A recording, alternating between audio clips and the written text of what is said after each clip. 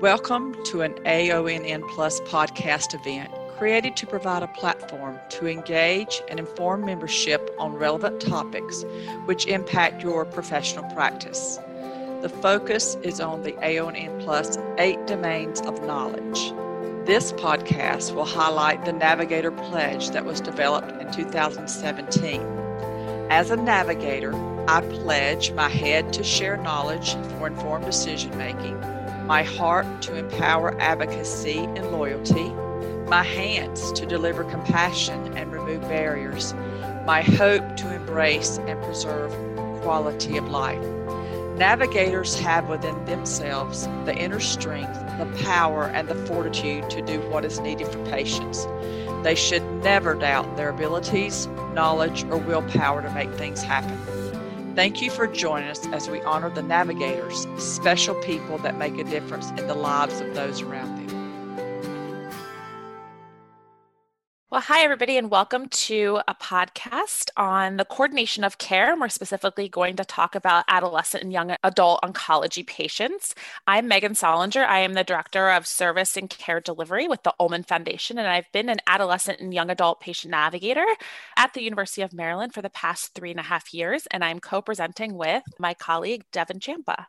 Hello, everybody. I'm so glad that you could join us today. My name is Devin Champa.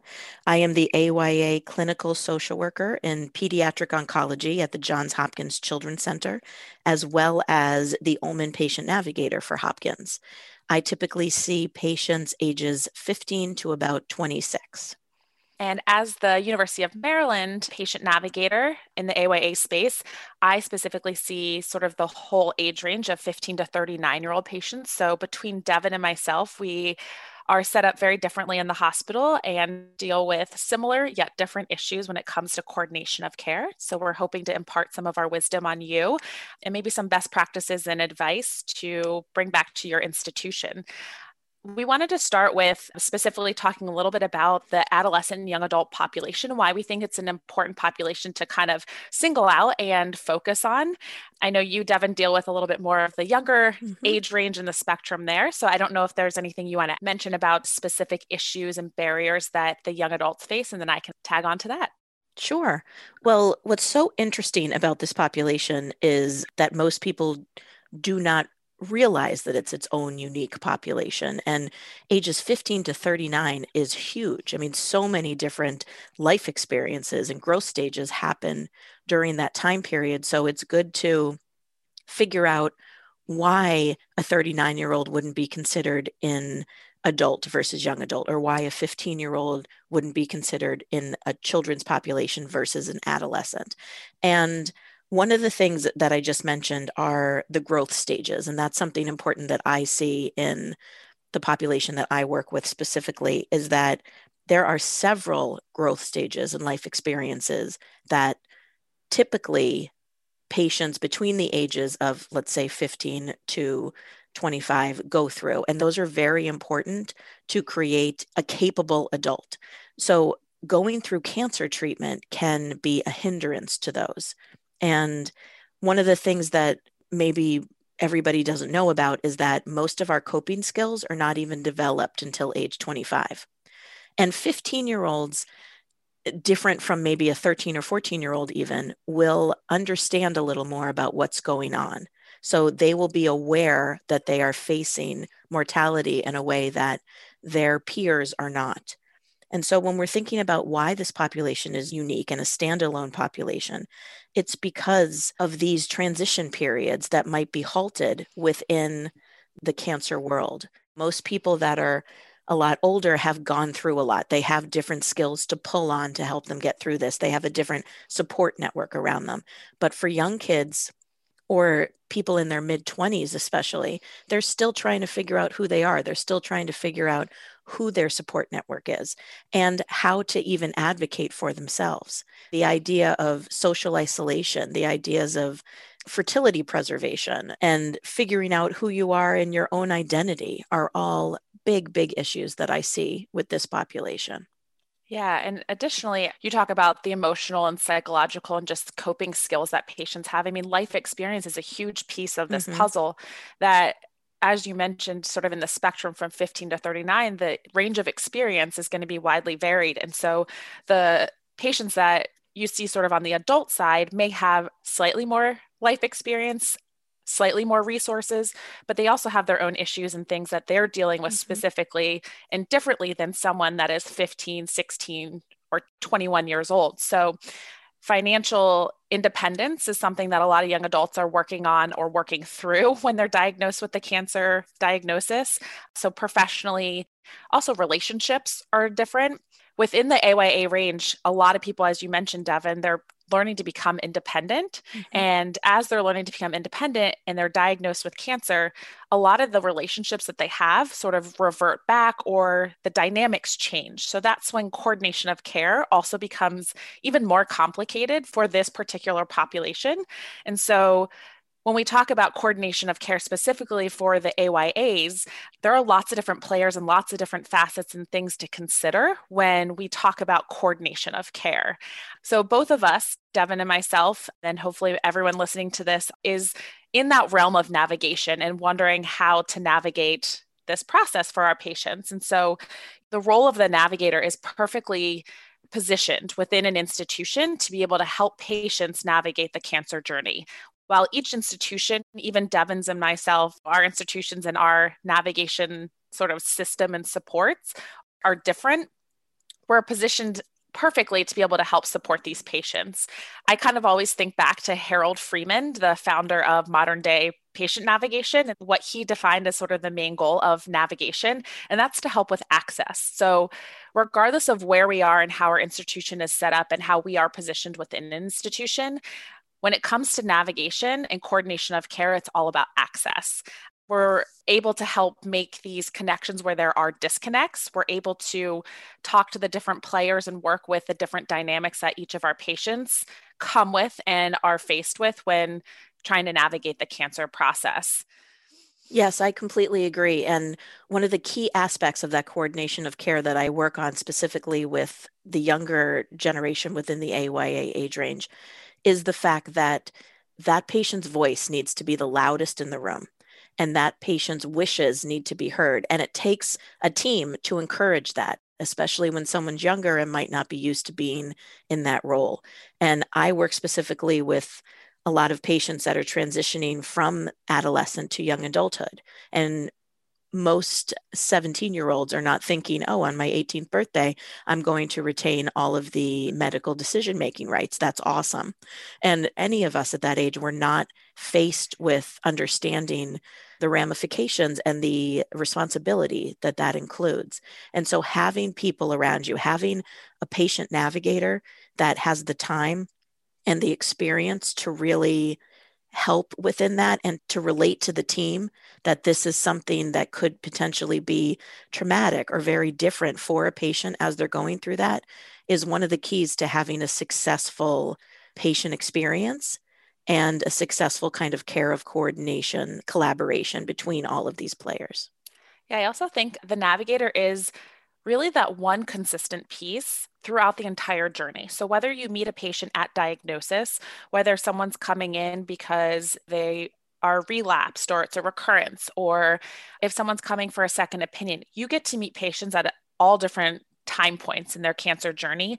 But the one thing is that you are always that constant. And I think that helps with coordination of care, that whether it's the patient or their family or their loved ones, they know who to go to whenever they have any questions or issues and aren't sure what to do or where to go. For many patients, this is their first time dealing with cancer and they don't even know what to ask, where to go, how to weed through all the different resources and things that are out there because we are just bombarded with so much information. It kind of leads to paralyzation. Definitely. And even knowing what questions to ask. I mean, that's even difficult. I have experienced so many different consent meetings where the second the word cancer is said, everything else kind of just goes out the window because families and patients are stuck on that one word because of all of the stigma and all of the fear that comes along with that. And so being someone from the start that helps carry them through this, that is really a guide that helps fill barriers and fill gaps, really can help them understand what are the important questions for them. What are some areas that they might need to know that they haven't even thought of yet? And that's something that a navigator can bring to the picture that no other role really dives into as much as navigation. Yeah, and as a navigator, whether you're in community clinic or part of a big hospital system, we have the experience to navigate ourselves within the system. And so when someone comes to us, we're not always recreating things from scratch or from nothing. And so we already have a little bit of experience, if not a lot of experience, with certain circumstances, questions, issues. But as a patient or as a family member, so much is unknown, so much is uncertain. To be able to confidently say and tell patients where to go and what to do, and having someone on the inside that understands the system is really key.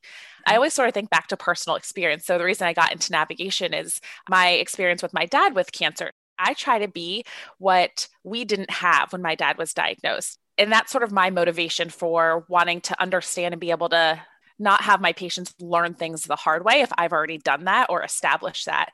When my dad was diagnosed, I was his primary caregiver, and I was so frustrated that there wasn't one person calling the shots. There's so many times that patients have a medical oncologist, a radiation oncologist, you have primary care, you have your mental health professional, you have so many different players and so many people who have their expertise, and they make decisions and calls and prescribe things in a silo, but there's no one person in a lot of cases that is bringing the group together or overseeing all of that. And so for me, I was very frustrated because it can be very dangerous when it's not coordinated. And so I recommend to navigators to help the patients identify who that primary person is going to be that oversees the care, the coordination of care.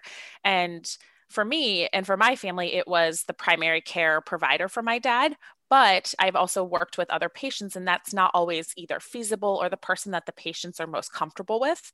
And so we know that there needs to be some coordination, and not everything needs to fall on the navigator, but we can bring up these issues and conversations with the patients and their families to at least consider. And it should be something that feels natural to them, someone that they're comfortable with. So in some cases, especially when a patient is a minor or for a young adult and they're just so sick that they have to designate someone to make decisions for them or to coordinate their care, that there is an element of trust and that it is also communicated with the medical team. Mm-hmm. And I think a lot of what navigators do well is they understand how to build rapport and they understand how to build trust within this. And something that I always talk to my patients about is that what's going on outside of this hospital is just as important as what's going on inside, because life doesn't stop outside of this. And I want that patient to understand that I don't see them as just a cancer patient when they walk through the door, that I, as well as everybody else, see them as everything that they are and everything that matters to them. So understanding how to, let's say, discuss an advance directive and healthcare agents with someone that just turned 18 years old is different for every patient, different in how they want to communicate, different in whether or not it makes them terrified to talk about it or not. And I think those of us that are navigators really are looking for the right way to create trust with different individuals while also creating best practices within the field of navigation. And it can also be very helpful for the medical team to have someone that's a go-to, to have someone to help care for the patient in an emotional and logistical way. Just to take an example of fertility preservation, I have, and as well as Megan, has been through so many different kinds of situations when bringing up fertility preservation. And fertility preservation is something that is offered to patients as a way to help preserve their choices in the future if they choose to give birth to a child. I know that maybe when you're 16 years old, you might not be thinking about it right now, but we want to make sure that we secure that choice for you. And it's different talking about that within all different patients. And it's difficult sometimes with a medical team that wants to understandably get to chemotherapy immediately. So there's a very short amount of time. And all of a sudden, you're talking to a kid and their parents about something that hasn't ever been on their mind, and they need to do it in a split second because the medical team is waiting right there to help treat your cancer. And having someone as a navigator be able to create that balance between the rush as well as making sure that we calmly get all the logistics and create some kind of room for this patient to go through the process of fertility preservation is one way that a navigator can be very useful in a very practical and safe way for these patients. I think it also comes back to, like you said, getting to know your patients individually and what they value, what they need, and not assuming that it's a one size fits all. Just like the navigation program and individual each fits into the institution, it's not a one size fits all. We also, as navigators, know and can recognize what the limitations are in our own ability to offer things as well as our institution. So it's okay to also make referrals outside of our institution.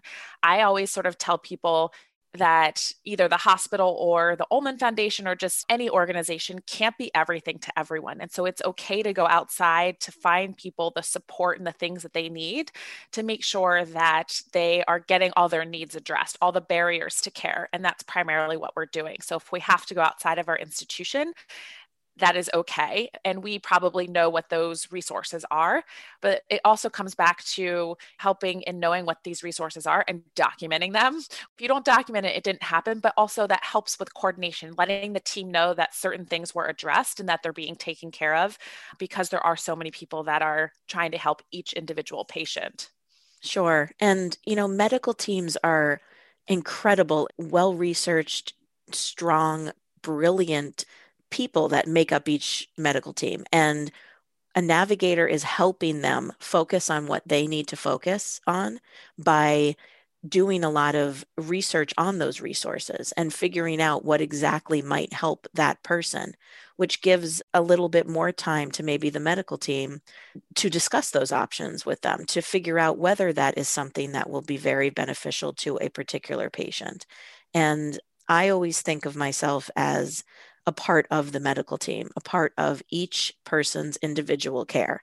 We are there for advocacy, for resources, for support, for consistency, and just making sure that we have provided that for the patient as well as for the medical team so that everything can work as smoothly as possible in kind of a chaotic, crazy world of cancer. And being part, I also say I'm part of the medical team, but I'm personally not medical, as are most, at least patient navigators.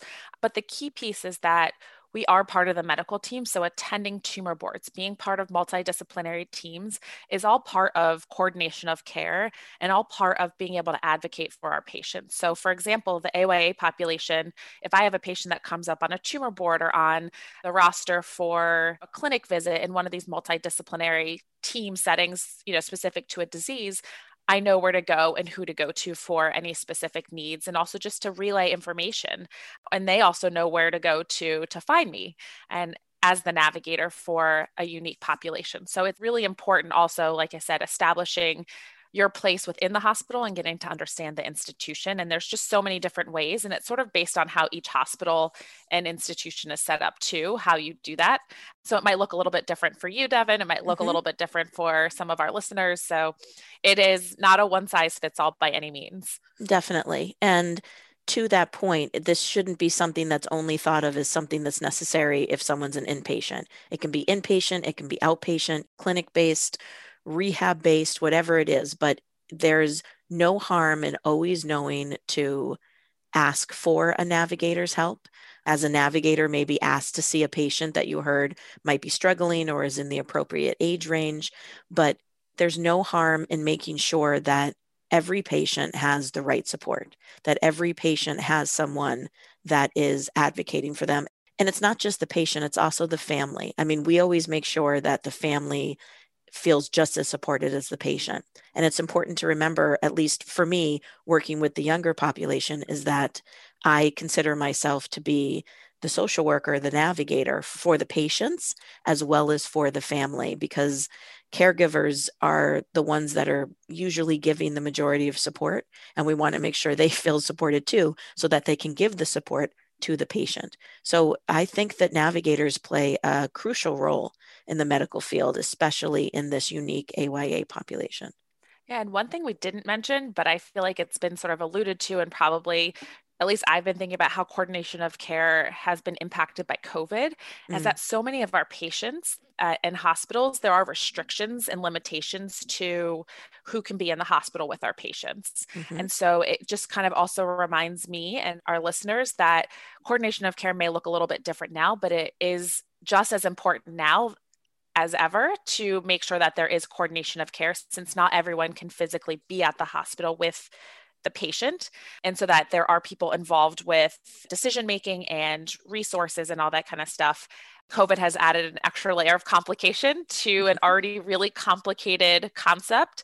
But it's really, like you said, Devin, about making sure that each patient is heard, that each patient is being supported in ways specific to them, and that we're not just assuming that what we're doing with one patient applies to this patient, and that we're involving all the right players, whether it's the family members, the loved ones, but then also on the inside, that navigators have a really important role to help bring the best information and the best coordination and patient experience forward to the patient. Definitely. And because there are so many teams that could be part of a cancer patient's journey, like Megan said earlier, I think one of the key things to remember from this discussion is that there should always be someone that is helping navigate through all of those teams. In my experience, our teams at Hopkins have been amazing. Our doctors are amazing, and everybody needs to figure out the best way to coordinate with each other and with the patient, which is a lot. So why not have a navigator there to help with that, to help bring about discussions, to help bring about issues or concerns that the patient might feel comfortable bringing up to you, but not know which doctor or which nurse or which person they're supposed to talk to about it. And I think that there's such a good place out there for navigation in so many different realms. And just like you said with COVID, it only makes it more complicated. And I think navigators are just even more needed during this time.